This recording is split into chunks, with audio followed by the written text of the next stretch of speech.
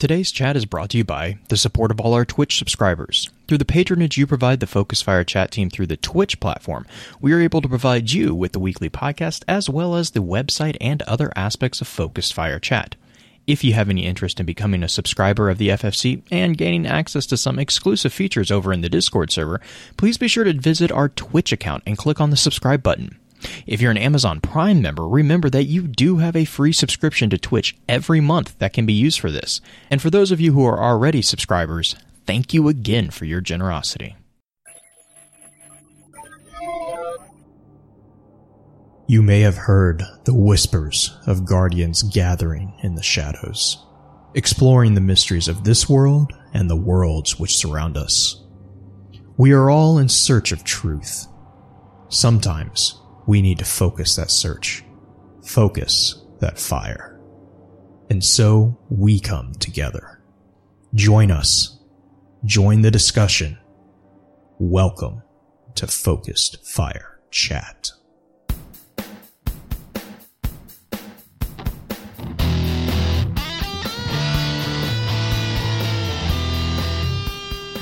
Welcome back for episode 37 of Extra Lore, recorded live on April 5th, 2019 over on twitch.tv/FocusFireChat.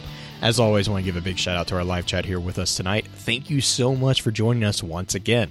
Our topic for tonight's episode is going to be a look at the series of Devil May Cry. But first, let's run through a quick introduction of those on the show for tonight.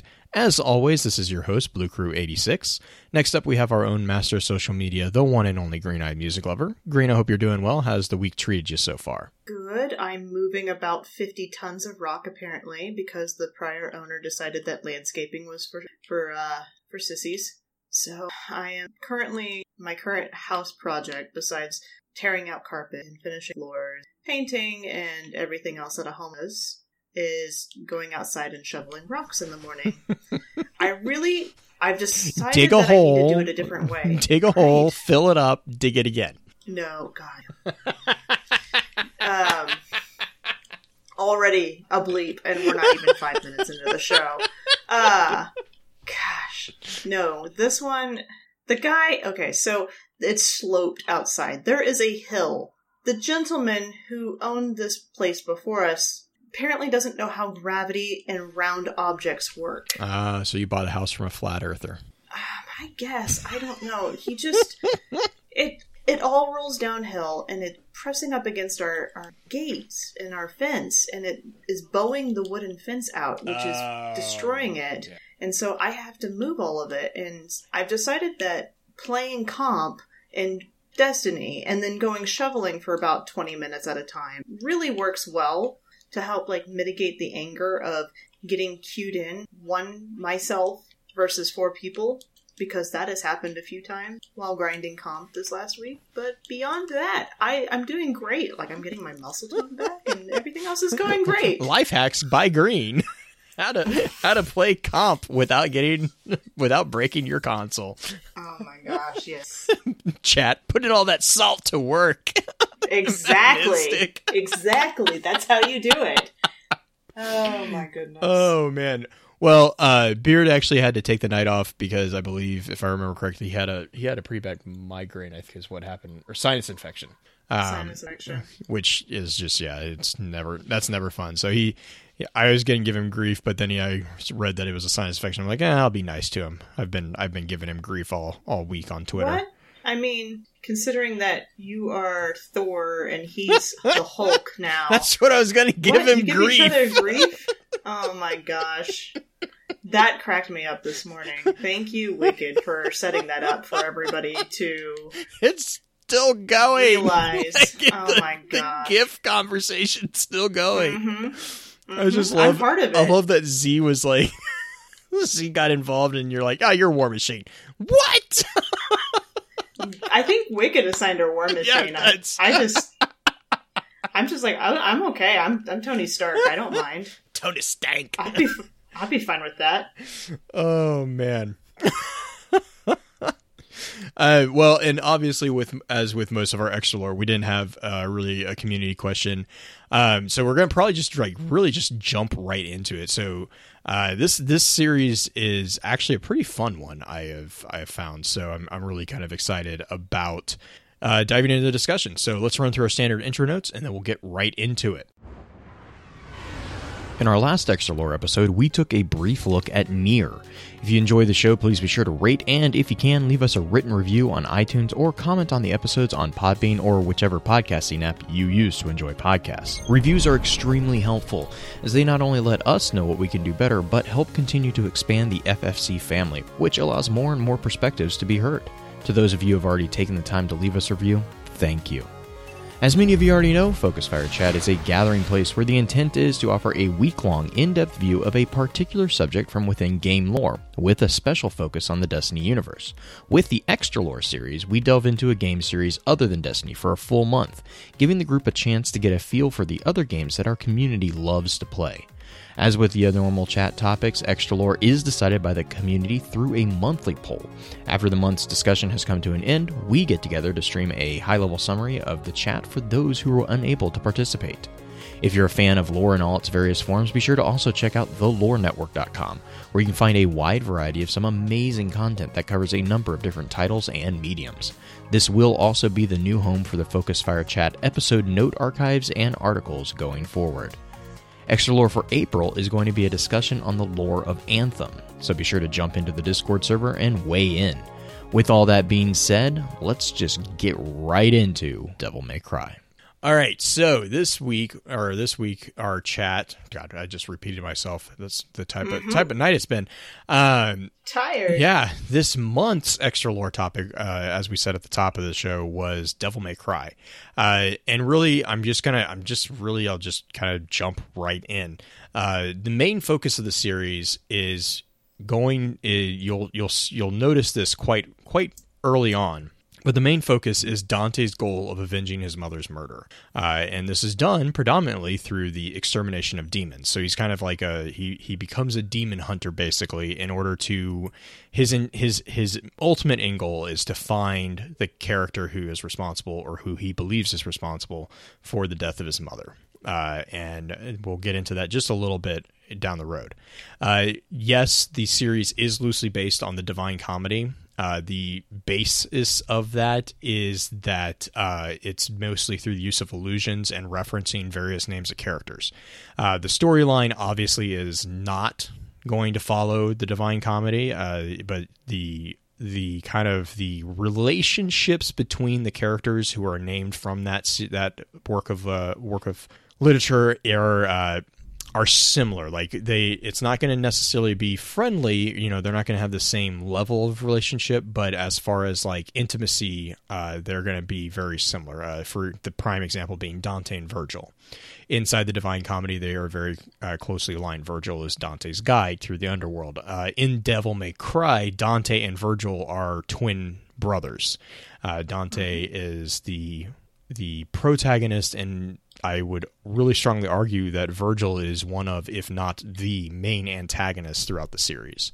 And again, somewhat, he's always there. Well, Devil May Cry 5. He's not. Devil May Cry 5. Yeah. 5. Devil May Cry 5, and 3.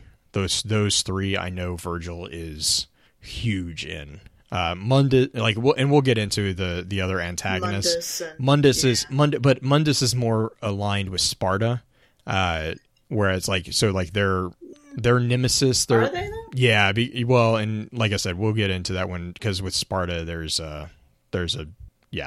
interesting things with this, as you might imagine from a Capcom series. So, anyways, It actually, the series as a whole has enjoyed a success with pretty much all the main entries. Every single main entry to this series has recorded millions of sales every time it comes out. And arguably one of the reasons is that the major focus of the gameplay within the overall series is the action aspect. The story doesn't necessarily take like a back seat, at least through the majority of the major installments. There is a few installments that we'll mention, we're not going to talk about, just because they're not canonical in the overall story. But the major titles have all been really, really successful, and this is also because within this series you have this really unique blend of puzzle solving and exploration elements, which is kind of a nod to the survival horror origins of the series as a whole, but it's not as prevalent as the very highly stylized combat. This series is very the style of combat. It's a brawler, isn't it? Yeah, it's an action hack and slash. I mean, it's definitely a hack and slash. But like if you've ever watched Devil May Cry, its style of combat is very unique to the series. There have now been series that have kind of taken that concept off, but you have like this is the one that like you'll chain hits, and it's like I can't remember the order of events, but it's like, they have ranks, and there's an announcer who actually is like sitting there going like spectacular, like, and it's like it's really kind of fun. It's fun. It's like you just play There's comical aspects. Oh yeah, and they constantly are poking fun at each other. But like the thing is like it's just fun to play. Like it's really just, even if you're not paying attention to the storyline, the actual combat, you just get stuck in that like loop. It's a very hack and slash. It's one of the models that just really works. But as many of the series and titles that we have looked at within Extra Lore, the Devil May Cry does also, I mentioned, it does also contain a number of other media. You have anywhere from light novels, you have comics, manga, comics and manga, Jeez. films, anime, and actually, Green, I think you'll find this one interesting, a collaborative stage play that was built off the name. I can't remember on the stage play if it's technically within the canon, or if it's just like a nod to the series. But there was actually I think 1 or 2 showings of it. It was pretty big. Though for tonight's topic, we're going to stick mostly on the canonical main titles. And I was going to make a comment because I know Beard was going to roll his eyes at it, but we are not going to talk about the Devil May Cry DMC title. Mostly not because of, opinions of it, though there are many who have strong opinions about the DMC title, but actually because Devil May Cry DMC has been identified as taking place in an alternate story or alternate universe. So it's one of those splinter stories that it's still valid, but it's not canonically accepted as being part of the overall story. So the first thing that you're going to notice when you look at Devil May Cry or DMC is the chronological order of titles, and this is pretty common with a lot of series that you see, but the chronological order of titles does not match the release dates. So it's not in order of release, it's actually in a bit of a different order. So the chronological order, and I'm going to go through it in chronological order, this is why I'm kind of explaining this. Chronological order is Devil May Cry 3, which was released in 2005, and then the sequel to that is Devil May Cry, which was the first title, that was released in 2001. After that, the animated series explains the transition into Devil May Cry 2, and then Devil May Cry 4, and then Devil May Cry 5 is the one that just came out recently, and actually I'm going to probably be talking quite a bit about that one because that one has a lot of ramification as far as the future of the series, it seems. And not just because it's the most recent, but also because of what happens with Dante and Virgil in that series, or in that the installment. So just real quick, real fast run through of the overall story between those titles. In Devil May Cry 3, we're actually introduced, arguably, again, chronologically, we've already been, or time-wise, we've already been introduced, but chronologically, this is the introduction to Dante and Virgil. The competition between these two brothers is very predominant in this title. They are very much antagonistic towards each other, but they kind of have always, and they're also super powerful figures. So they are in their own way, they are kind of demigodish, as it were. So their conflict with each other often to normal humanity or the normal people in the world would seem very violent, but to them it's just basically arguments. They are trying to kill each other, but they are like it's a weird relationship that they have. But into this little oil and water mixture is a figure who goes by the name of Arkham.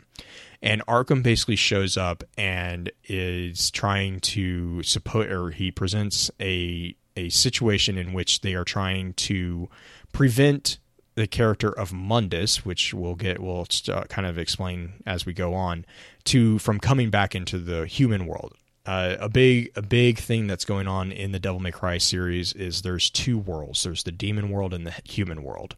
The predominant amount of the story does tend to take place in the human world, but it's also often around the bashing together of the demon world trying to force itself onto the human world. So there is that type of it's a very very common trope in fantasy to have like a spirit world and a physical world, if you will. The demon world has been locked out of the human world through the use of these devices called Hellgates. And one of the major Hellgates is Temon Nigru, which is it's the predominant Hellgate that takes place throughout the series. The reason that this Hellgate is really important is that this was the last Hellgate that was sealed by the character known as Sparda. We never actually see Sparda much. We see the sword of Sparda, known as I just blanked on it, the Force Edge. Oh, Force Edge. Yeah. But Sparda, real quick, just kind of a recap on Sparda. Sparda is known, he's presented as the Black Knight. He is introduced in the series right as he defeats the ruler of the demon world, Mundus. So this is where I was talking about. Sparda and Mundus are kind of the big nemesis against each other. As part of that, he stops Mundus from conquering the human world by sealing all the Hellgates around the world. And the last of these gates was Temon Nigru. When he sealed this, it was a pretty big ritual, but Sparda was given a choice, and he chose to remain in the human world, where he established a religious sect known as the Order of the Sword. This order was pretty much established to make sure that the Hellgates stayed closed. Eventually, as the years went on, he actually would start a family with a human woman named Eva, and had twin sons, Dante and Virgil. And as part of that, in addition to his part of his power that he granted to his children, he also gave them a locket that he split in half. This is very important. It is a constant source of conflict between the two brothers. But the other thing that happened was this gift was really one of the only things that Sparda really gave them, and it was followed very quickly by the murder of their mother at the hands of Mundus. Mundus killed Eva in order to kind of enact some of his revenge on Sparda, to punish Sparda. However, the death of Eva spurred her sons into action. You kind of find out a little bit more about this in Devil May Cry 5, because this is also where the big schism, or one of the big schisms between Dante and Virgil is created. Dante takes the death of his mother as, a catalyst into jumping into the world of hunting and exterminating demons. Virgil takes it and looks at it as a catalyst that he needs to gain more power to punish those who were responsible. Same goal, completely different means to achieving that goal, and that is also one of the big issues between Dante and Virgil. Virgil does not really pay much mind to the collateral damage that he causes, and Dante is by no means a hero, but Dante does kind of have a bit more concern about the world around him, insofar as, he's not, I hesitate to call Dante a good person. He's like Deadpool. He's an Punisher. Like, he's an anti-hero who has heroic qualities. But so that's kind of the split between Dante and Virgil in a really brief nutshell. So in Devil May Cry 3, the figure of Arkham kind of enters in, and there's a character also who gets introduced in the. This is just, and I realize this is kind of jumping all over the place. This is what the series kind of feels like. So you have Dante, Virgil, and a character named Lady.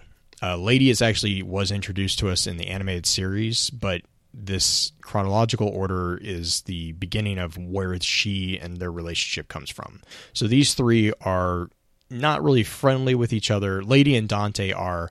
Dante and Virgil and Lady don't really see eye to eye, if we will. Arkham comes in and tricks the brothers and Lady into basically completing a ritual that opens the Hellgate, Tim and Negru. And this allows Arkham to basically acquire the Force Edge, which was the Sword of Sparta. In the process of acquiring this, he also basically starts to destroy the human world, and he's basically amassing power to take over. The brothers, Dante and Virgil, team up and basically chase Arkham into the demon world and attack him and defeat him. They do manage to defeat him with their powers basically combined. With their powers combined, they are... I don't know where I was going with that one. But as soon as Arkham is defeated, Virgil turns on Dante. And again, it's not a huge surprise, but he does attack Dante, and they butt heads once again. Dante actually manages to get the edge because he literally gets the Force Edge, and he gets an infusion of power. He manages to defeat Virgil, and Virgil remains in the demon world while Dante returns to the human world. The Hellgate closes, and that's kind of the end of DMC 3. So Virgil is now in the demon world. Dante is in the human world. Time goes on, and we are then brought into the original Devil May Cry. And this is the introduction of, really in the series, this is the more overt introduction of Mundus. In Devil May Cry, the figure of Trish appears. Trish is a very popular character. Most people will recognize her. She is a demonic figure as well, kind of like a succubus type figure. But Trish appears and challenges Dante. And the player doesn't know at that time, but it's because of her allegiance and her being enthralled to Mundus that she challenges him. But she challenges Dante because Dante has been growing in power because he has the Force Edge. He is unlocking more of his demon side, if you will, and he is becoming more and more powerful. And arguably, Dante has now surpassed Sparta in power. And so Trish appears and challenges him. And through this challenge to Dante, Virgil reappears, and Virgil is now you see Virgil now, who is now also enthralled to Mundus. So Mundus is active in the demon world. He is taking a more front seat to things, and is going to try. And he's again trying to push into the human world and take over. Isn't Arkham Arguably, yes, but as soon as Arkham gets the Force Edge, he kind of goes power hungry. And it's a common thing in Devil May Cry. It's like they send a minor character to get the powerful item, and then the minor character picks up the powerful item. And a lot of these items in Devil May Cry have sentience. So like the Force Edge won't let Virgil handle it. It refuses to allow Virgil to handle it. Dante can handle it. So is that mainly because Virgil has embraced more of his demonic side versus it's because Dante, or is there so a reason for it? I mean, that might be part of it. I would argue that's probably not, because the Force Edge. So there's also a big play on these weapons of power. You have swords. Yamato is Virgil's sword. It's a very thin, the traditional samurai sword. The Force Edge is very chunky, I guess is the best way to say it. It's not a small weapon. It is a massive... Yeah, it is a... I mean, it's like almost like the Buster Sword-esque type thing, but it looks more hive-ish, if that makes sense. It looks like a demonic version of the Buster Sword. Virgil literally can't pick it up. Like, he's not strong enough physically to pick it up in most cases. Dante can pick it up. Dante is strong enough physically to pick it up, and then also he has the strength of will to basically subdue it. And Virgil you never really get to the sense in Devil May Cry 5. This kind of gets a little bit more into Devil May Cry 5 because there's a couple comments that are made about the Force Edge, but Virgil he can't pick it up and he can't subdue it. Where with Yamato, he is definitely more aligned with it. You also have I think the other sword that Nero has is the Red Queen.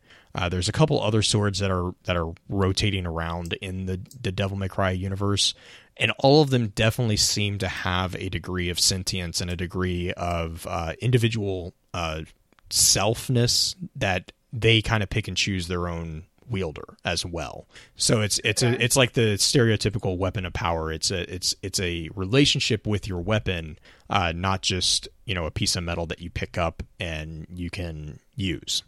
But Arkham, so like when Arkham picks up the Force Edge, it actually changes him. He actually mutates into like this monstrous figure who's like really, the anime-esque gibbering monster type thing. He's got like there's a big thing with the demons in Devil May Cry. There's a lot of eyes on them, which is a very common trope that I wish Beard was here because he could probably explain it a lot better as to why that is.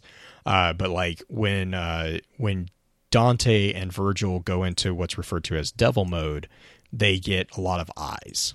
Arkham is like I said, he's like a gibbering monster type thing, but he's got a lot of eyes. The Force Edge itself has a massive eye on it. There's a lot of symbolism there that, is really, really quite not, it's a nod towards the, culture that it's being written from. And sadly, I'm not as familiar with that particular piece. I know there's a lot of crossover between other Capcom series and Devil May Cry, especially with Bayonetta and Devil May Cry. There's arguably, they might even take place in the same world. I know that they have talked about doing a crossover game between the two, but I don't know if that's because Capcom also does a lot of fighting games and they don't have a big problem meshing characters together that are from completely different universes.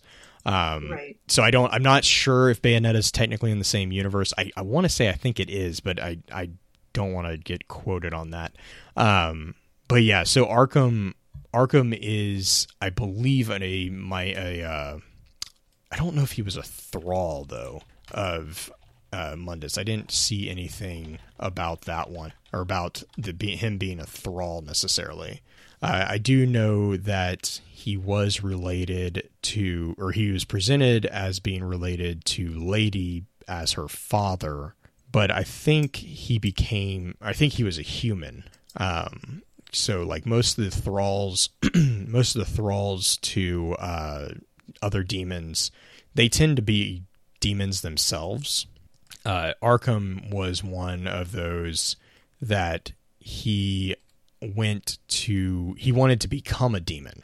He didn't want to,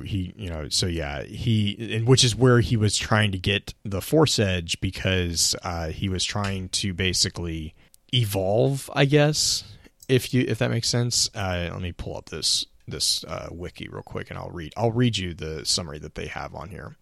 They say Arkham was a scholar and a father of Lady who allied himself with Virgil in reviving Timon Nigru and worked to become a demon.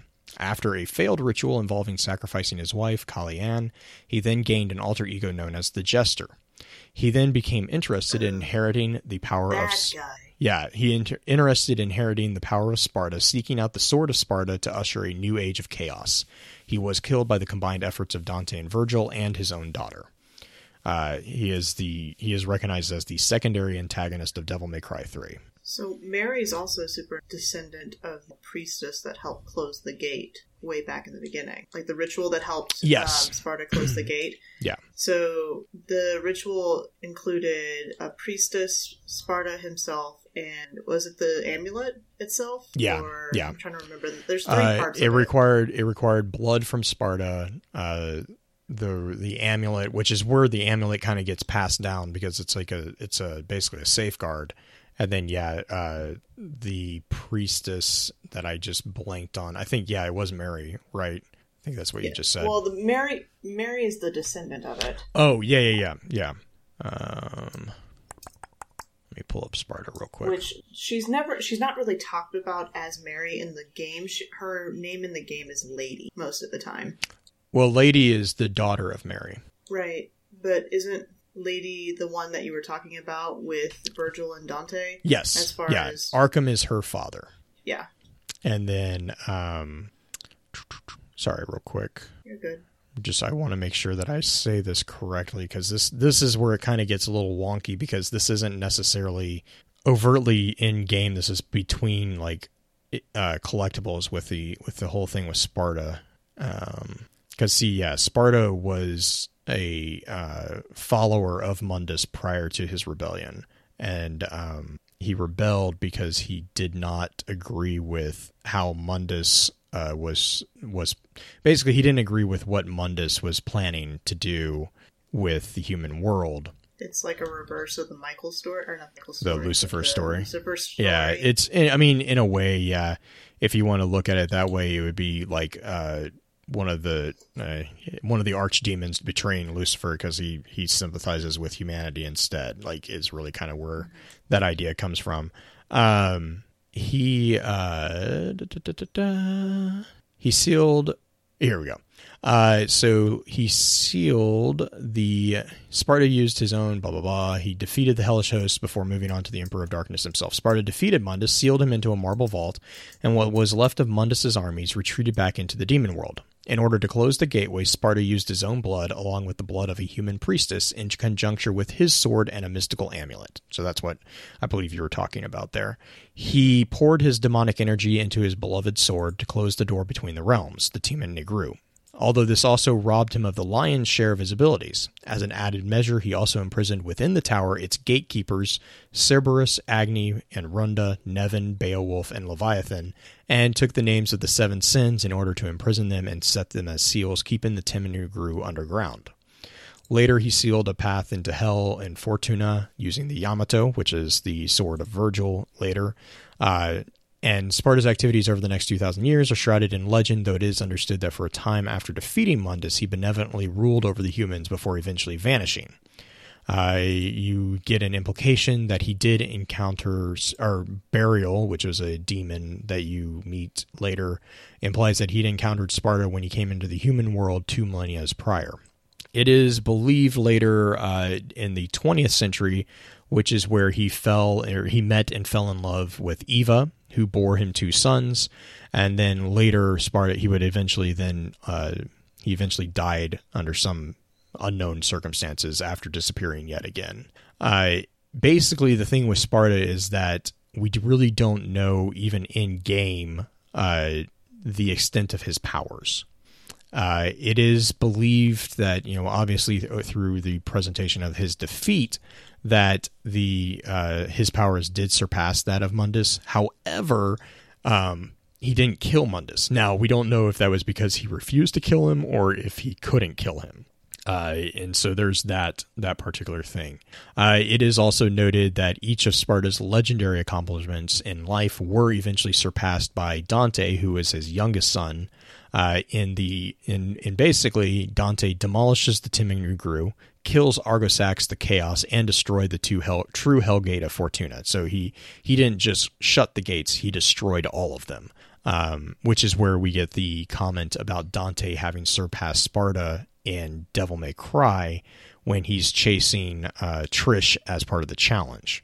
Now, also as part of that challenge, like I was mentioning, that's where Virgil kind of reappears as a thrall to Mundus, and Dante and Virgil hit, like they basically they're conflicting again, and it appears that Dante kills Virgil in the conclusion of the Devil May Cry game.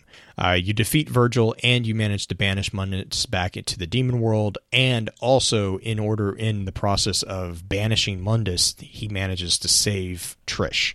Trish is freed from. Trish, yeah. I mean, and she was a double agent-ish for a little while. Yeah, who became like arguably a triple agent because of. Yeah.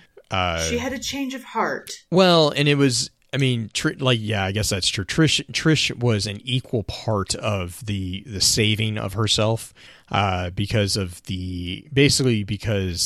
what was going on in the fight with Dante. If I remember correctly, Dante was not doing well. Let's say that, and Trish basically sacrificed herself ultimately, and in doing so, she was able to open up the possibility of being freed, and then it gets like, as you get into as I was going to say, as you get into like the nitty grittiness of the games, it starts getting really, really weirdly complicated. And actually, I did want to make a comment in the conclusion of Devil May Cry 3. That's where we actually get the explanation of the title series, or the series title, Devil May Cry, because it's upon Dante's return to the human world after his defeat of Virgil and basically banishing his brother into the demon world, that Lady makes a comment about the Devil May Cry, or even the Devil May Cry, because of the emotional chargedness of the situation. And basically Dante, as a nod to that, then opens a business that is based around the extermination of demons, and he calls it demon hunting business. Yeah, it's, hey, Supernatural, anyone? No, he and the name of the business is Devil May Cry, and it's also they locate it right at the site of Tima Negru, if I remember correctly, because it's in one of the hot spots. Tima Negru is the location of Dante and Virgil's fight, like at the top of the tower, essentially. Yeah, it's basically one of the major hellgates that exist between the demon world and the human world. So basically it's like that location seems to be, every time there's something going on, something gets broken in that vicinity, and so Dante just was like, all right, well, we'll just set up camp here, basically, because it seems like that's where the major entry point into the world kind of is for the more powerful figures. Let me see. Oh yes, the other thing with Dante is you'll notice that Dante has a very, very strong fondness for pizza. Oh God, him and Nero. Yeah, both. Him and Nero are pretty much obsessed with pizza. And Dante also likes strawberry sundaes. It's like and the reason that comes from the animated series, because in the animated series it's pointed out that those two food groups are pretty much all he eats. Oh, and alcohol, of course. Yes, he is a heavy drinker. He is a very heavy drinker, which all of the main characters in Devil May Cry, to be fair, are pretty heavy drinker. Have we gotten to who Nero is yet? No, because Nero does not get introduced until Devil May Cry 4. So Nero is going to be, I'm very excited to talk about Nero, because he's got a very interesting conclusion, especially in Devil May Cry 5. So Devil May Cry ends with the banishing of Mundus back into the demon world, the freeing of Trish, and the supposed killing of Virgil, which I'll come back to in a second. Animated series. The predominant thing that I was able to kind of gather from the animated series is that this is when we got introduced to Lady. Again, chronologically, this isn't where we get introduced to Lady, but this is also where you see the introduction of Lady into the series. So there's events that happen that transition Devil May Cry to Devil May Cry 2. In order for those events to happen, they also introduce the figure of Lady, who then is called back in Devil May Cry 3. If that makes absolutely no sense, I completely understand. So again, chronological order is not the same as the release order of these. There is that little nuance going on there. But that does bring us to Devil May Cry 2. Devil May Cry 2 introduces the character of Lucia, who contacts Dante and invites her to meet, basically invites him to come meet her mother, an invitation that translates into basically Dante learning of the summoning of a demon lord, and Dante, once he learns of this thing, basically can't turn the challenge down. And so what happens is when he goes into pursuit and prevent Dante, or to prevent the demon lord from coming, it leads to Dante jumping into the demon world, and for the most part within Devil May Cry 2, becoming trapped within it. This is important because in Devil May Cry 2, this is also where you start seeing Dante really kind of more taking and diving into his demonic power. He's much more likely to that. Devil May Cry 2 is also noticeable as being one of the very few times that you see Dante not being tongue in cheek. He gets very serious in Devil May Cry 2. Like his demeanor still is the laid back demeanor that is very, very strong for his character. But in Devil May Cry 2, he's much more serious. You also see this as the point where it starts shining through that he's very much like Sparta in his sense of what is right and wrong, especially with regards to justice.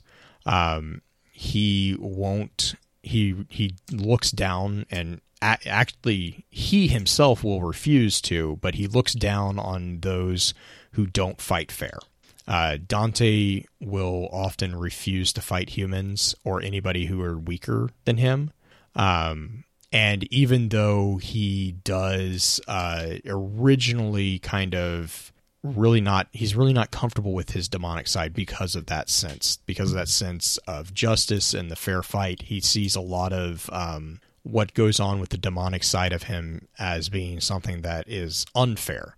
But even though he himself is uncomfortable with even though he is uncomfortable with his own demonic side, you see throughout the entire series that Dante really does not have any problem accepting demons who choose to become good.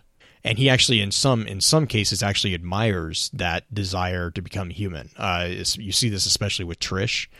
He admires that quality in her that she wants to be more human. He is known to say that humans are often worse than demons, and at least what you stand. Right. And in the animated series, that's also where you kind of get this introduction to he will refuse to kill humans. Knowing he does not believe it, or he won't do it because of the belief that will make him no better than the people that he hunts. That's there. And then that also kind of ties into why he kind of pulls punches when it comes to Virgil. He constantly is. It's very Thor Loki-esque from the Marvel Cinematic Universe. Like Dante is very similar in the sense that he is constantly trying to save Virgil. Like he's constantly trying to not hurt him, to redeem him, to prevent him from doing stuff. You see that in Devil May Cry 5 when Devil May Cry 5 is telling in the sense that Dante finally gets to the point where he's like, the only way this is going to end is if one of us dies. And that is actually where Nero starts shining, is that point, which we'll get to here in a second. Devil May Cry, so that's Devil May Cry 3 is Dante, or Devil May Cry 2.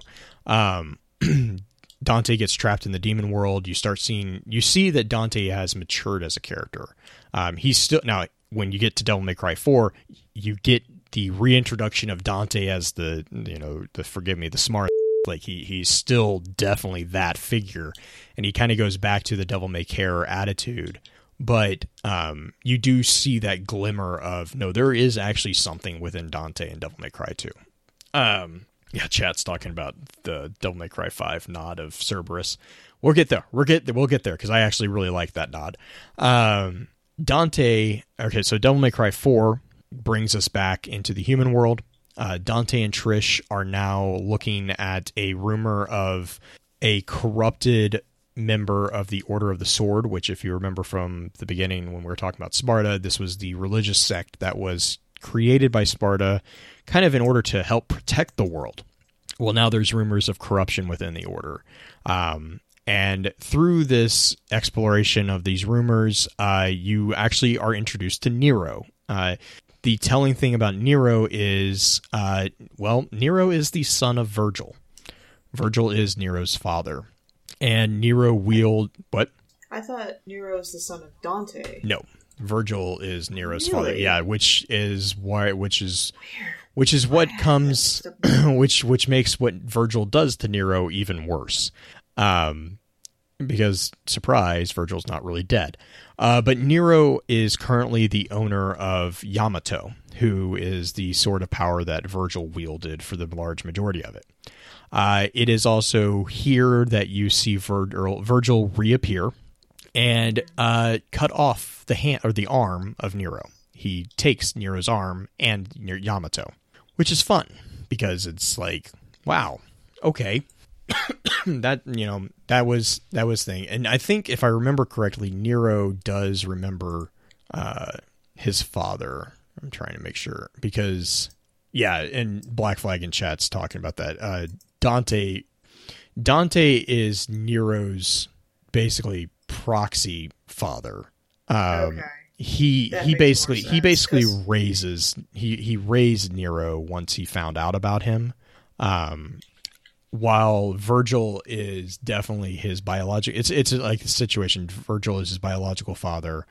Dante is actually his family.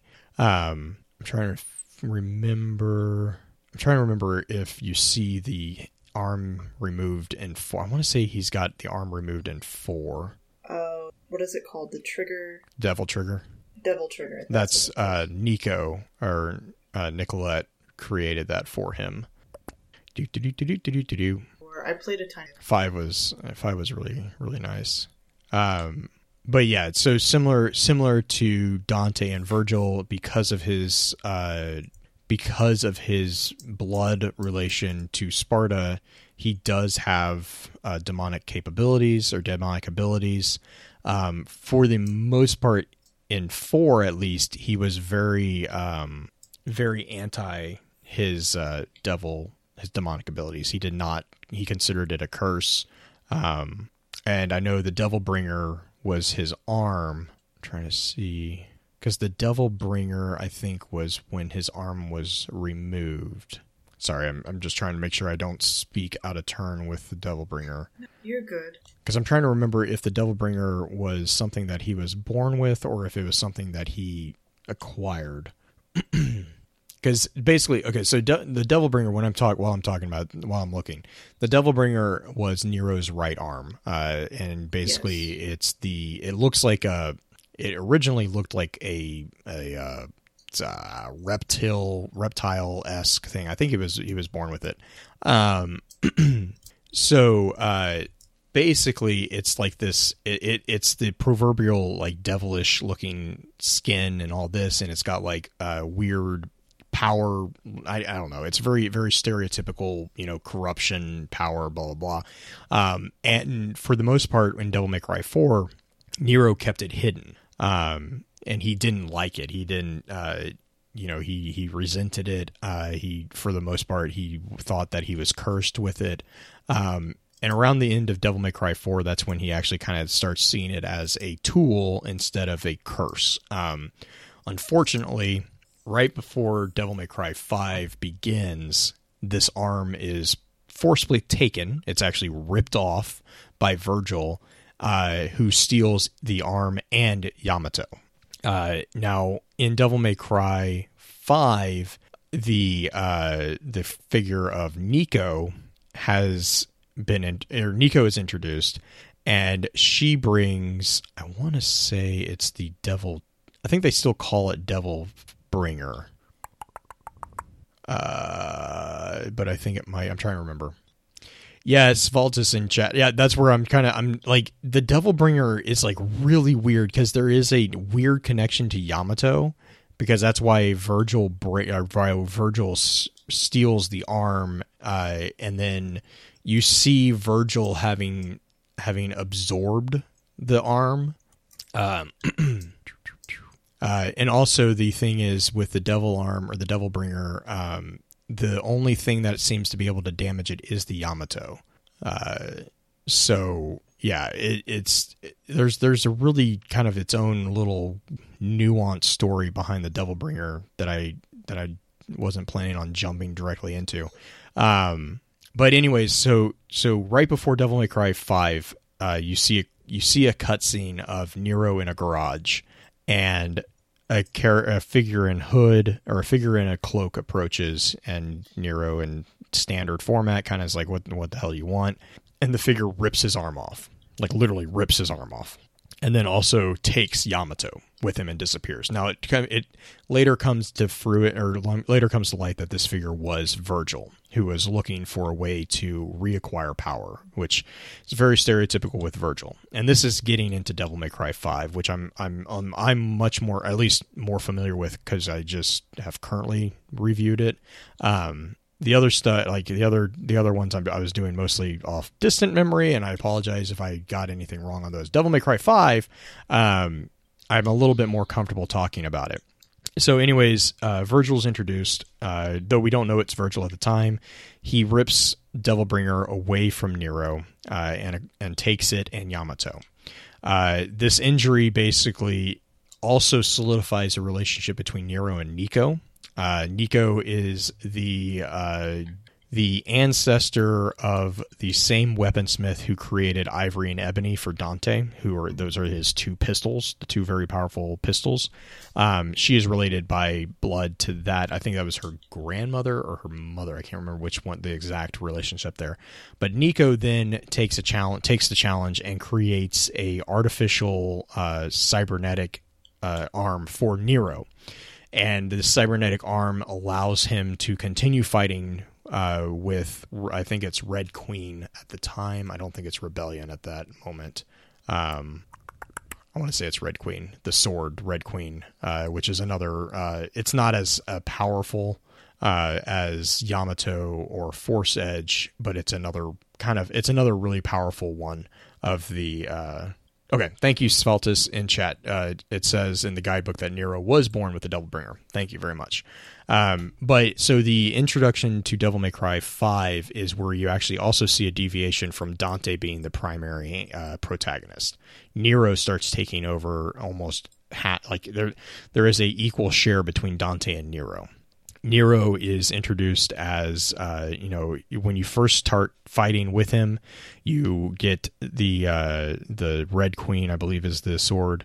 Thank you, Black Flag. Yes, the Red Queen. Red Queen is where he starts fighting, and you start figuring out that basically the situation is that Dante was approached by an unknown figure named V, and just keep that in mind. And V presents the situation as a powerful force is trying to break into the human world from the demon world. This is a force that is even more powerful and more dangerous than Mundus, and that's all that he will say. But Dante, Trish, Lady, and V all four go into the Hellgate in order to stop the attacks that are starting against the human world. Nero comes in after to help as well, but only gets there in time to see Dante, Trish, and Lady have been all completely pretty much knocked askew. V is no longer there. V had basically, he saw the fight and saw that it wasn't going well and told them that he was going to go get reinforcements, which is you kind of get the feeling that he went and got Nero. And then Nero and him come back in time to see Dante get basically destroyed by this character who is Urien, I think is what his name is at the time. Dante at this point makes a comment about Nero being dead weight and tells V to get him out, which Nero actually gets really pissed about because he doesn't appreciate being called dead weight. And that comment is continuously brought up through Devil May Cry. Svaltus. Yeah, okay, thank you. So Nero actually uses the dead weight comment throughout the majority of Devil May Cry 5 as kind of a catalyst for getting Dante, because he's like, no, I'm going to show him that I'm not dead weight. And so throughout the game, basically you play as as Nero and V. You split between Nero and V to get back into the tower that the main bad is situated in, at which point you find the Force Edge and Dante. And this introduces Dante as basically being... you kind of see Dante in his full power. And that leads into the revelation that what had happened was Virgil, in his quest for power, had used Yamato and basically killed himself with Yamato. Except it didn't kill him. What he did was when he stabbed himself with Yamato, it actually segregated his demonic side from his human side. V is the humanity piece of Virgil. And I want to say it's like Urian or something, is the demon piece. And so that's where it's like he cut out his humanity. Yeah, Svaltis in chat. He cut out his humanity. And in doing so, the creature that was left, the demon part, is completely evil. Like, it's completely unfettered, has no compassion. Urizen, thank you. Nothing. And so because of that, he has no problem doing what he needs to do to gain more and more power. And so basically what happens is Dante he basically does a similar thing with Force Edge. He stabs himself with Force Edge. He ascends because he absorbs the Force Edge into himself, which is something that is very interesting, because where Yamato is supposed to sever, Force Edge is kind of, it's not really the opposite, but it doesn't quite do that. But Dante becomes the sword. And then because of that, he gains the power of the sword, which increases his power and gives him the ability to conflict with Urizen. In the process of fighting Urizen, Dante actually manages to defeat Urizen, giving V the opportunity to betray everybody, and reabsorb Urizen into himself. Once Urizen has been reabsorbed into V, he becomes Virgil once again. However, he is no longer Virgil as a weak... He's not really a thrall, but...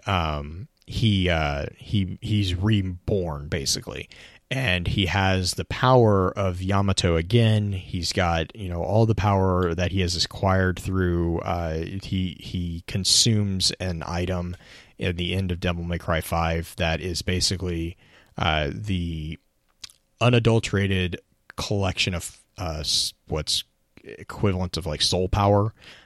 Because that's one of the reasons demons hunt humans, is they acquire power through the blood of humans, through sacrifice and all that. So there is an item that basically condenses all that power into it's like a blood fruit type thing. Urizen consumes that right before Dante defeats him. Well, then V reabsorbs Urizen after he has... So, like, Urizen absorbs that power, and then V absorbs Urizen. So now Virgil has the superpower of Urizen and himself, and basically that's where Dante, Svaltis, Devil Sword Dante, and Virgil then go head-to-head. And this is where you get into the really fun part with Nero, because it's when these two brothers are going just full out at each other. Because this is also where I was making a comment. Dante kind of is like, okay, look, you're not going to stop. Like, this is obviously, you've betrayed me enough times. You have it's just basically, he's kind of coming to accept the fact that Virgil is going to never be a jerk. Well, it's just like, in order to save people from Virgil, he's going to have to kill Virgil, which is not something he makes a decision of lightly, but it's also kind of like Dante's not getting younger. You kind of see that with Devil May Cry 5. Dante is presented as an older figure. He's not the young figure. White hair. Yeah, he's not the young buck that he was in Devil May Cry. And he's like, it basically is like, look, this has got to end. This has got to stop. But it's because of... Yeah, Svaltis, thank you. Middle age. Let's go with that one. That's a good compromise. It's because of this conflict, actually, that Nero is basically kind of forced to really embrace his true demonic powers. And so you see like this just awesome cutscene at the end of Devil May Cry 5 where Nero, so they're fighting, Dante and Virgil are fighting. It's like the most aggravating fight to watch, but they're fighting, and Dante's actually going, like Dante is holding his own, if not doing a little bit better. And right as they are going in for the kill blow for each other, Nero jumps in between the two of them in his own form. And basically this determination, this will to save his family, like he finally kind of like, it kind of clicks that Virgil is actually his father, but Dante is the guy who raised him. And like that realization of this is his family and he can't stop, like he doesn't want the two of them to kill each other. As he kind of realizes that determination really kind of resonates within him and allows him to regrow his right arm. And it not only does that, but it also brings back all the powers of the Devil Bringer into him without corrupting his arm. So he has a normal arm. He's got all his powers. And then he jumps in between Virgil and Dante as his own form of demon. And then, yeah. And so then he basically just it's just like oh my God. Like if you don't do anything else, I definitely recommend going to watch this cutscene because it's just hilarious watching Nero just knock the two of them around. Dante even like he gets slapped by Nero, and Dante like just like he's like nope I'm good, like I that nearly killed me, I'm all right, like he calls it just from the beginning. But then what happens is after he stops them, it basically gets revealed that in order for them to actually save the human world, they have to cut, I can't remember what the oh my gosh, I can't remember. There's this plant. That's the entire point of this plant is to create this fruit that Urizen was searching for. And it's a plant that grows from the demon world into the human world. And so they can't rip it. They can't cut the plant. They have to go into the demon world to destroy it. Well, Nero was going to go, and then Dante or Virgil was like, no, I'm going to go. And Dante's like, well, I'm going to have to go to make sure that you actually do what you say you're going to do, because you're the reason why all this is happening. So Dante and Virgil basically knock Nero back, and then they jump into the demon world, and it closes behind them, where they then cut the plant down. And the game kind of ends. After the cutscene, or after the credits on Devil May Cry 5, you see the situation that's currently now taking place is Nero is fighting on the human world side and cleaning up the problem. He's basically cleaning up the problem there.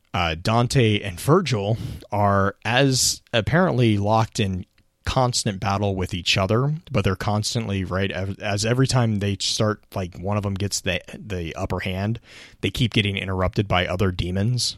So they're in this like demonic form of Valhalla where they're constantly fighting each other, and then they have to join forces to beat off the attack. And then as soon as they're done fighting the attack, they turn back and they start fighting each other again. It's like, and of course they're like keeping points, which is between, of course they are. I mean, it's oh my God, it's like, I'm like, oh my God, this is such a sibling rivalry.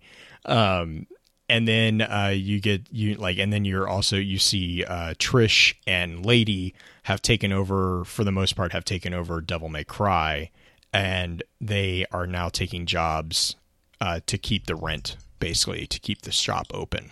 But that's a really quick rundown, and I'm sure I've missed a number of points.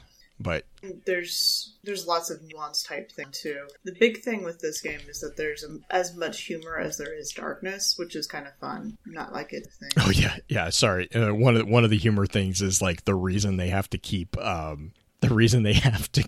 doing jobs is because the guy Morrison, who is their like broker, is also their landlord, and he keeps turning off the power because they keep not paying the power bill. And he's like, the power bill's got to get paid, guys. And like every time they're like, oh, fine, we'll do a job, and he like will credit them power. And it's just like Devil May Cry 5 starts with everything in darkness on the building, and Morrison walks in, and Dante's like just sitting there because I'm trying to remember who. It's like bad film noir. Yeah, no, well, it was funny because like his phone's dead. And apparently, I can't remember, but someone's bugging him to go to a birthday party, and he doesn't want to go. And like he's like, I have no inclination to get the power back, because then that means I have to. He means that he also has to go to the birthday party. And Morrison's like, yeah, but here's your power. And he turns on the power. The phone starts ringing, and basically that's how Morrison introduces V, is because Dante's like, please give me an excuse not to go to this party. And Morrison's like, well, actually, I have this job here. And then, yeah, Svaltis. It turns out at the end, once Dante and Virgil are trapped in the demon world, apparently Dante didn't trust Trish or Lady, so he gave the deed to Devil May Cry to Morrison, or the building to Morrison, because he's like, I don't trust the two. There were some choice words being said, and Morrison's like, I'm sure. Ladies don't trust the two. That was so funny. But yeah, and so then like they're like, well, we don't have to do what you say, and like as they're arguing with him, the power goes out, and he's like, power bills gotta get paid. I kind of like Morrison. Morrison's fun. Oh, rip my voice. Yeah, and I'm trying to remember if there's so many events that happen, like not just in the game, but also like outside the game, Redgrave City incident. And what's up? Who's the creator of this game? Capcom was the predominant name. Ninja Theory did do Devil May Cry DMC, but again, that was not that. That one, a lot of people don't. A lot of people, canon. Well, it's not considered canon. It's considered an alternate storyline, because Dante is often presented with silver hair, and in Devil May Cry DMC, he doesn't have, it's not Dante. It's a character named Dante, but it's really weird. It is Devil May Cry, but it's not canonical Devil May Cry.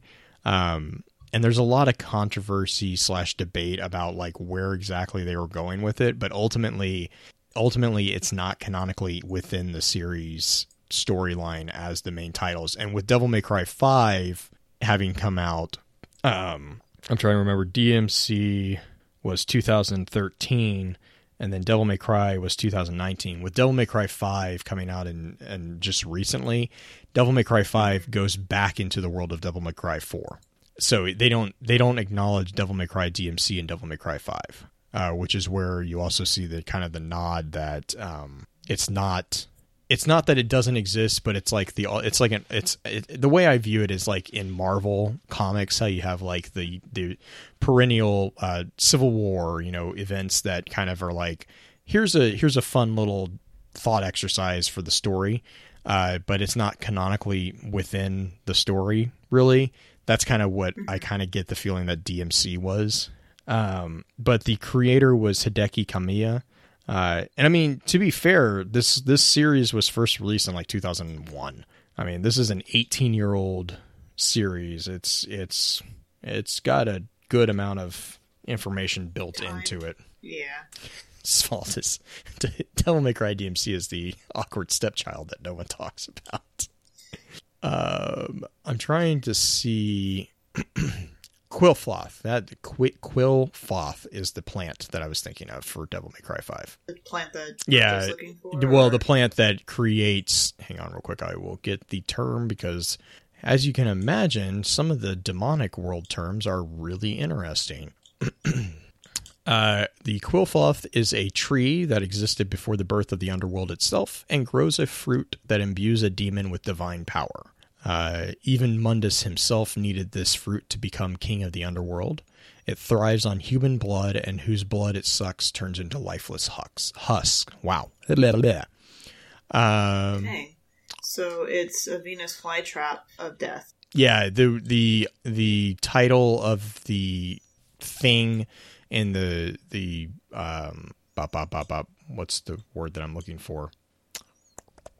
Guidebook. Thank you. That's the word I'm looking for. For Quillfloth is blood-slicked vegetation.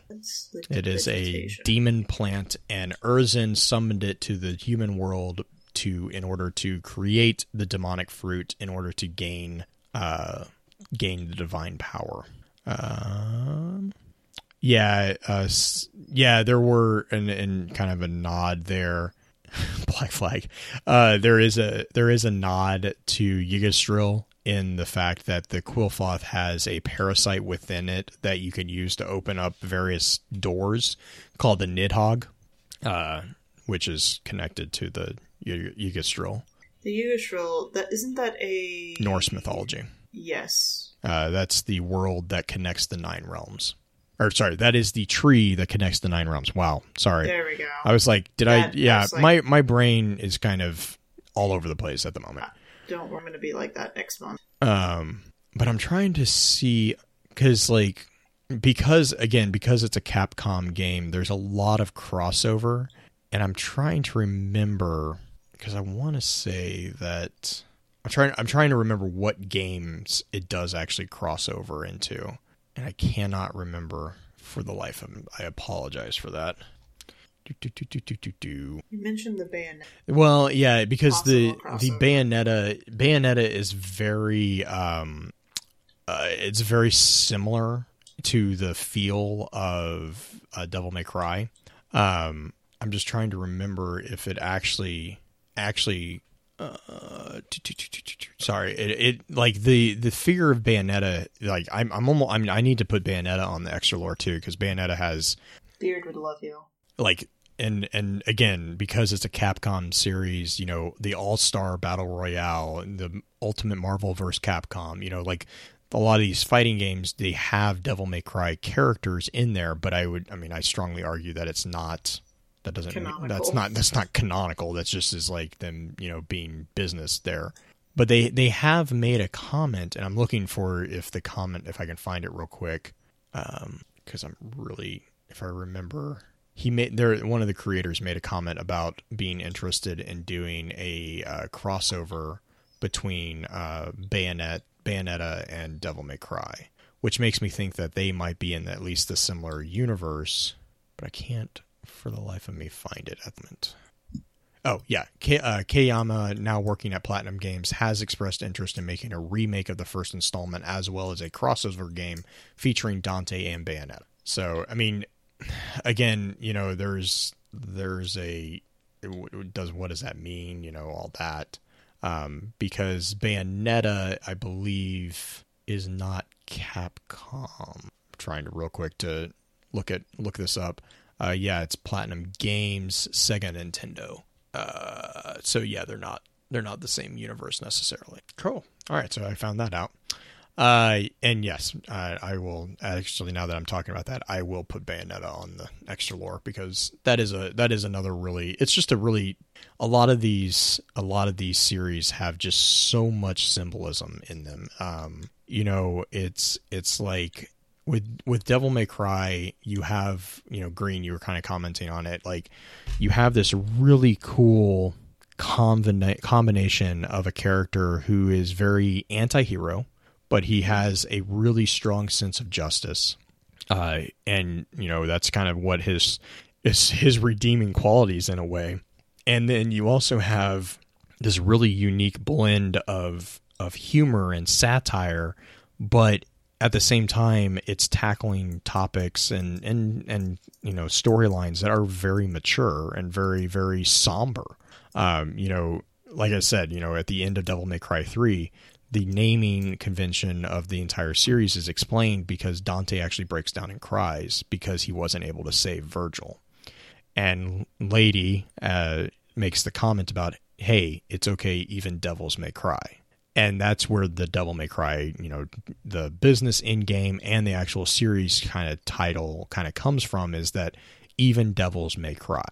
And so there's this kind of a really cool little message there as well. I know you also had mentioned, the cool looking, or the really fun debate over the concept of nature versus nurture, because you see that with Virgil and Dante.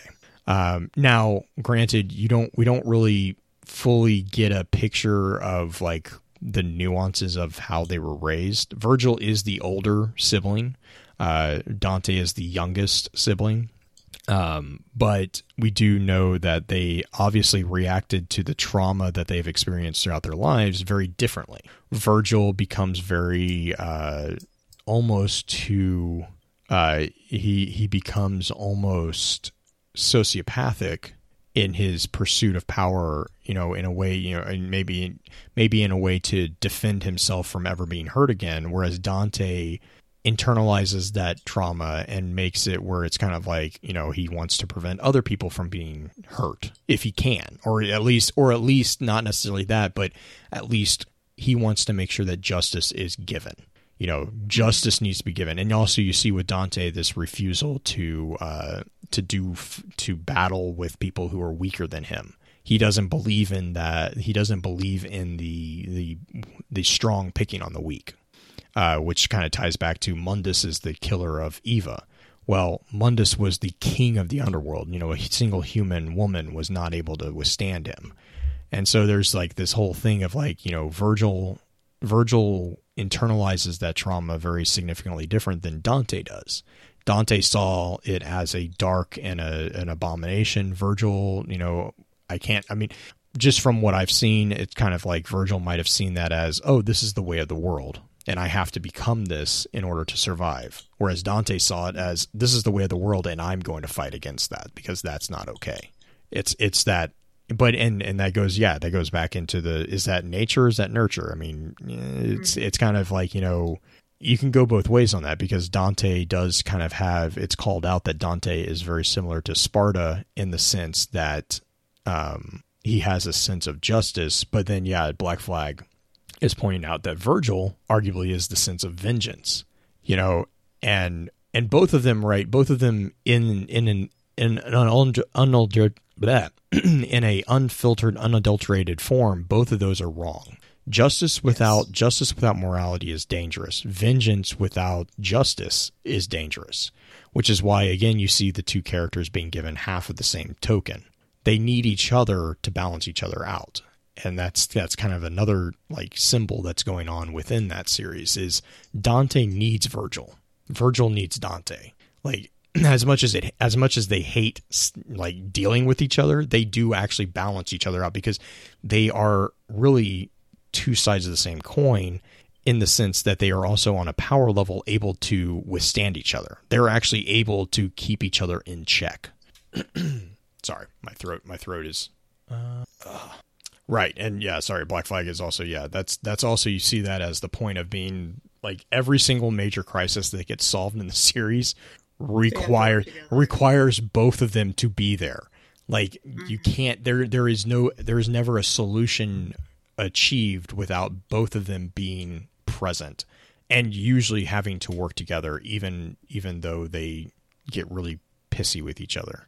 Gotta love that brother to live. Mm-hmm. And Nero is the best. I'm really actually, after Chat's talking about how Nero is related to him, like after looking or watching the ending of Devil May Cry 5, I'll be honest, Nero, I am really excited to see where they take Nero's character, because Nero seems to be the perfect balance between both of them, and which makes sense. Nero has the familial the upbringing. He has the upbringing of Dante and the nature, the nature of Virgil. Like he's got it's a really interesting thing. Chat was asking about the origin of Devil May Cry.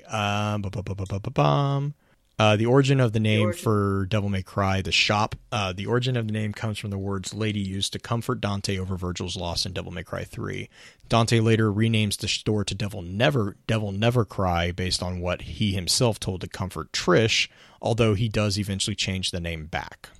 Creative name. Trish is such a... She gets into so much trouble, though. She does. It's so great. Like, Trish has some, like... Trish and Nero get into so much trouble. Yeah, Nero is like, I mean, and Nero is presented as like the young, I mean, he's a young demon hunter. So it's kind of like kind of Playboy-esque too. Yeah, he constantly is getting in, he's constantly just like, he won't say no to a challenge basically. But yeah, Trish is identified as a fiendish femme fatale.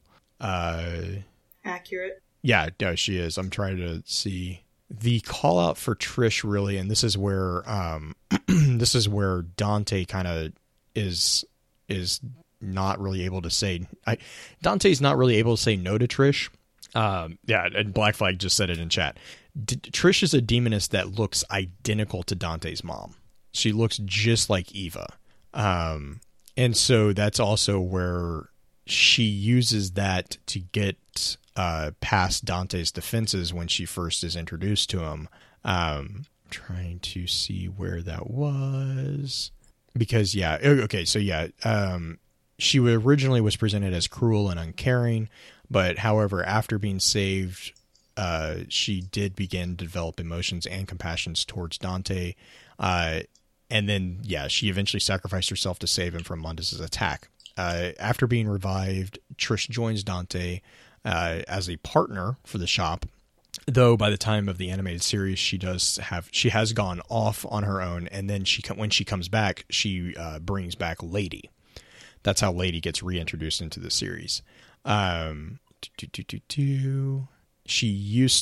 had infiltrated the Order of the Sword, which is something she like constantly makes fun of. Yeah, she likes getting in fights, which is another common theme. Are there any other major characters besides those? I mean, we talked about those four. Mainly, yeah, Trish, Dante, Virgil. Dante, Virgil, Nero. Dante, Virgil, Nero. V is the landlord. Yeah, Morrison. Trish. Lucia is a character that I think that was in Devil May Cry 2. Lucia was in. Lucy was an interesting character because she was kind of like a homunculus. She was a mannequin demon. She actually went as far as to betray the father figure or creator that was she betrayed her creator in order to save Dante, basically.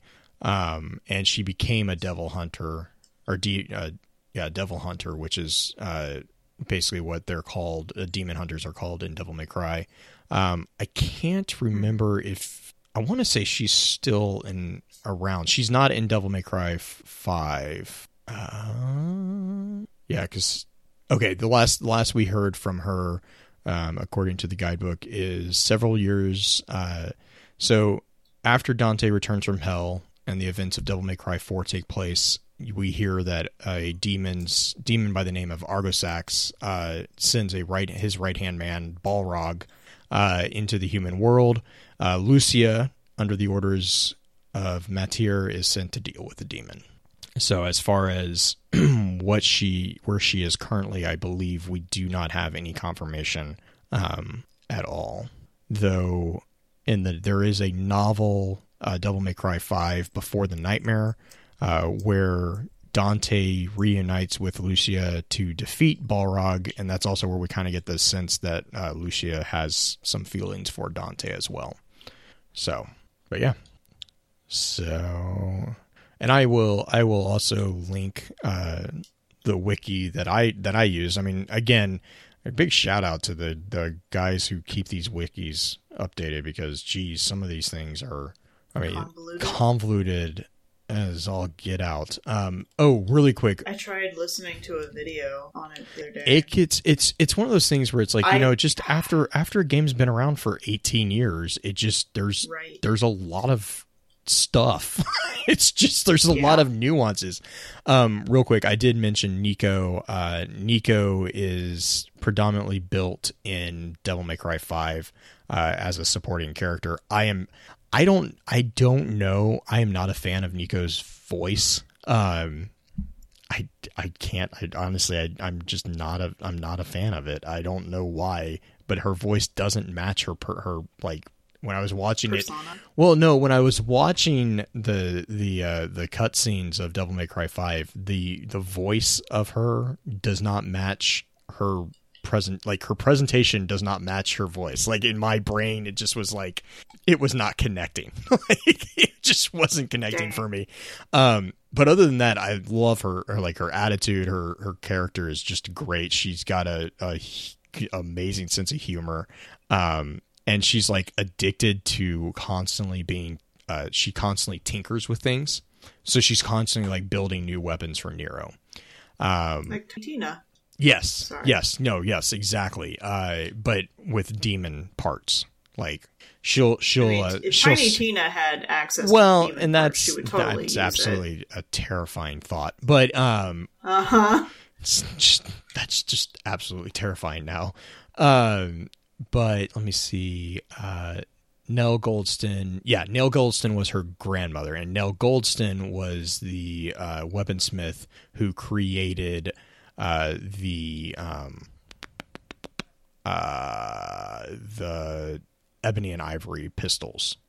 So Nico has a bit of pre-existing history with weapon creation and with that kind of that supernatural thing, the cybernetic type stuff. So it's really kind of a really cool thing. Yeah, his fault. She can park. So Devil May Cry 5, there's like a constant running gag that Nico keeps trying to kill Nero with the van that she's driving because it's like, it is so funny. There are so many times where like, man, I wish we needed some support, and just like this giant trailer van just comes crashing out of the middle of nothing. It's hilarious. The DMC motorhome, I think, is what it's called. It's really funny because she can park that van anywhere. It's ridiculous how well she drives that thing, sliding into the parking spaces, parallel parking. The one time I think they actually nearly hit Nero. Nero like gives her grief, and Nico's immediate response is, "I'm not driving, Lady's driving," and like.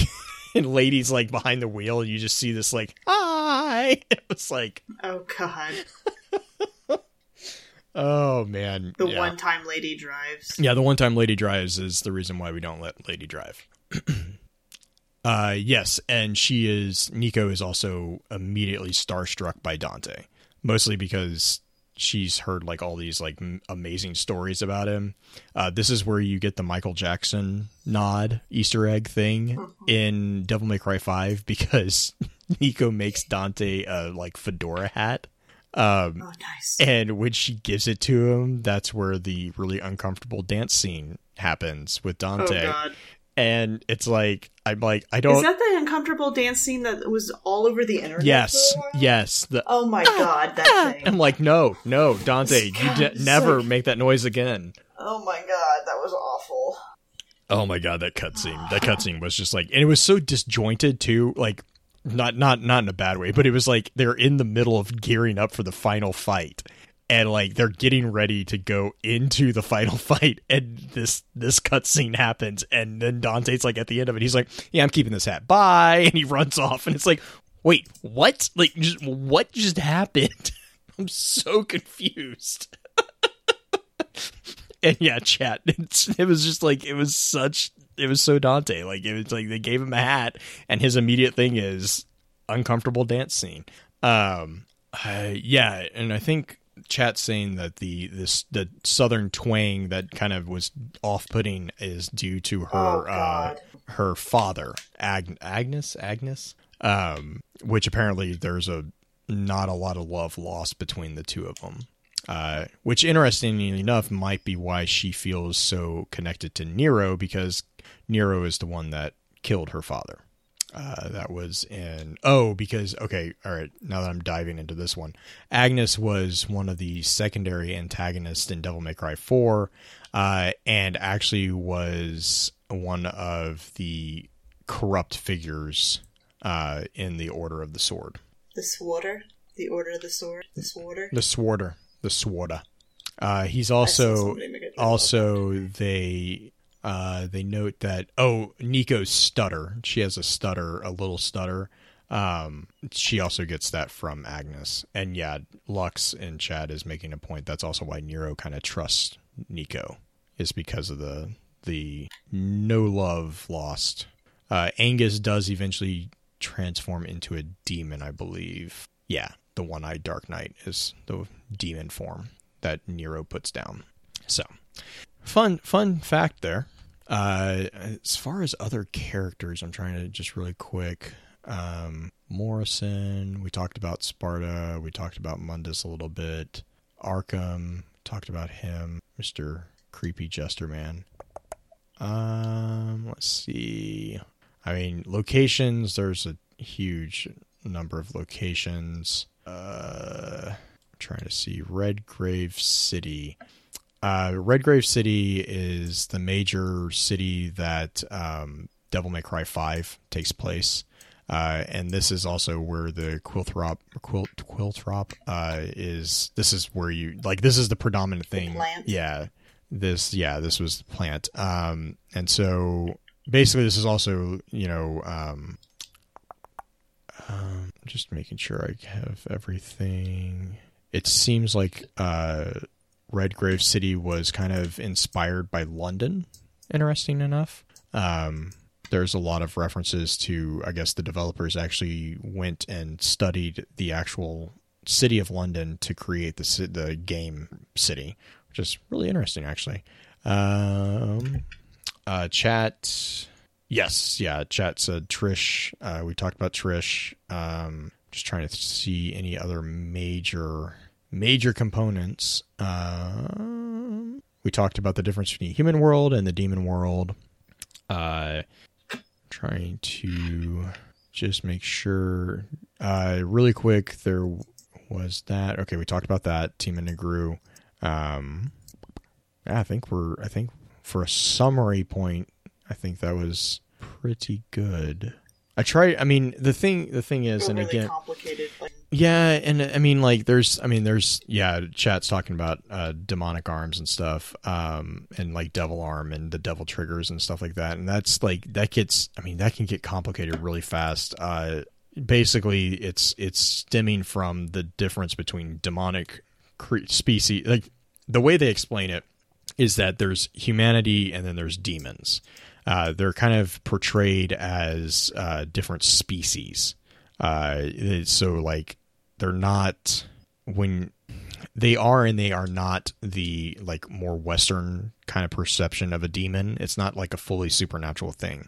These are actual physical creatures. They just exist in a different realm. And so it's kind of an interesting dynamic that you have to kind of enter the series understanding that it's not a Christian, Western culture perception of the demon. It's a more holistic view of what is going on here. You have the subjugation of a human or the earth or world of light by the world of darkness. And both of them are equally physical and equally real. It's just how they interact that is different. And you see different strengths and weaknesses on both sides. Humans tend to be more numerous. Demons are more powerful. And so you also get like a sense of demons are generally, like, even like the higher level demons, you'll see a lot of unemotional qualities, whereas with humans you have the emotion and the ability to hope and love and all this stuff, which is very, very typical of those particular things. You also see humans as being the source of a lot of power, with the whole sacrificial requirements and all that. But yeah, and so that's really kind of, I didn't really want to dive into that particular piece, even though those are very important inside the story, because it's like, those stem from the half-bloodedness, if you will, of the main characters. Dante and Virgil are demonically, or they are demonic, but they are also human. They can transcend both worlds. Nero is also the same. Nero has the blood of Sparta within him, but also has, predominantly human. He's got much more human blood in him. And then you see characters like Trish. You see characters who are fully demon but have chosen to act more human. You see, and then different figures on that nature.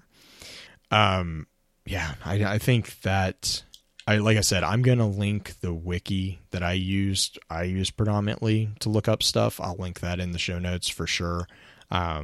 Big shout out to the team that runs that one. This is one of the fandom wikis that, I've found that a lot of these guys, or a lot of these teams really that run these things, are just, they do amazing work. They do, predominantly just the amount of information that they are collating together and making sure is at least digestible for the most part is, I can't speak highly enough of the time and the effort that goes into managing and creating these things.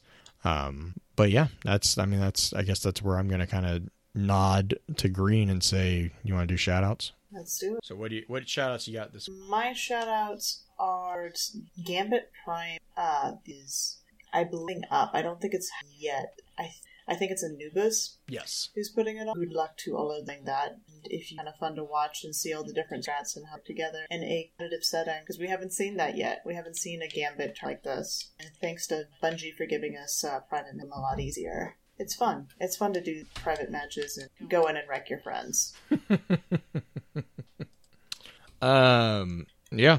I mean, again, my shout out is to the guys who I referred to earlier, the Devil May Cry wiki team.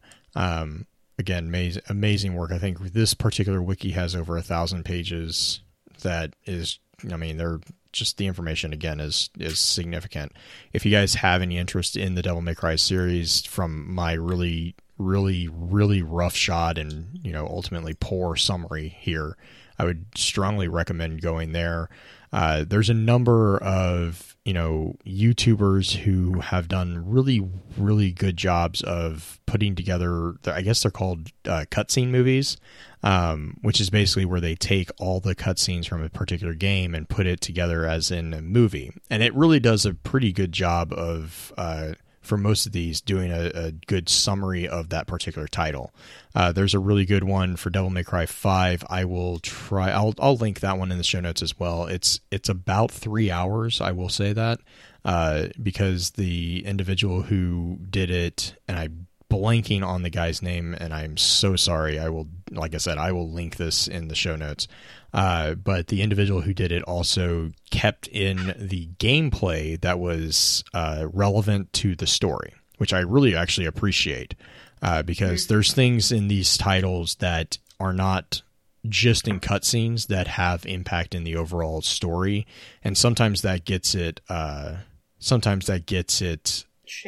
It changes the nuances of some of the things. Like, there's some things that Nero say and sees in Devil May Cry 5 that explain why he reacts as strongly as he does in the end. And it's just, I did that with The Last of Us just recently, and that was like a 9-hour. That's a 9-hour cutscene movie.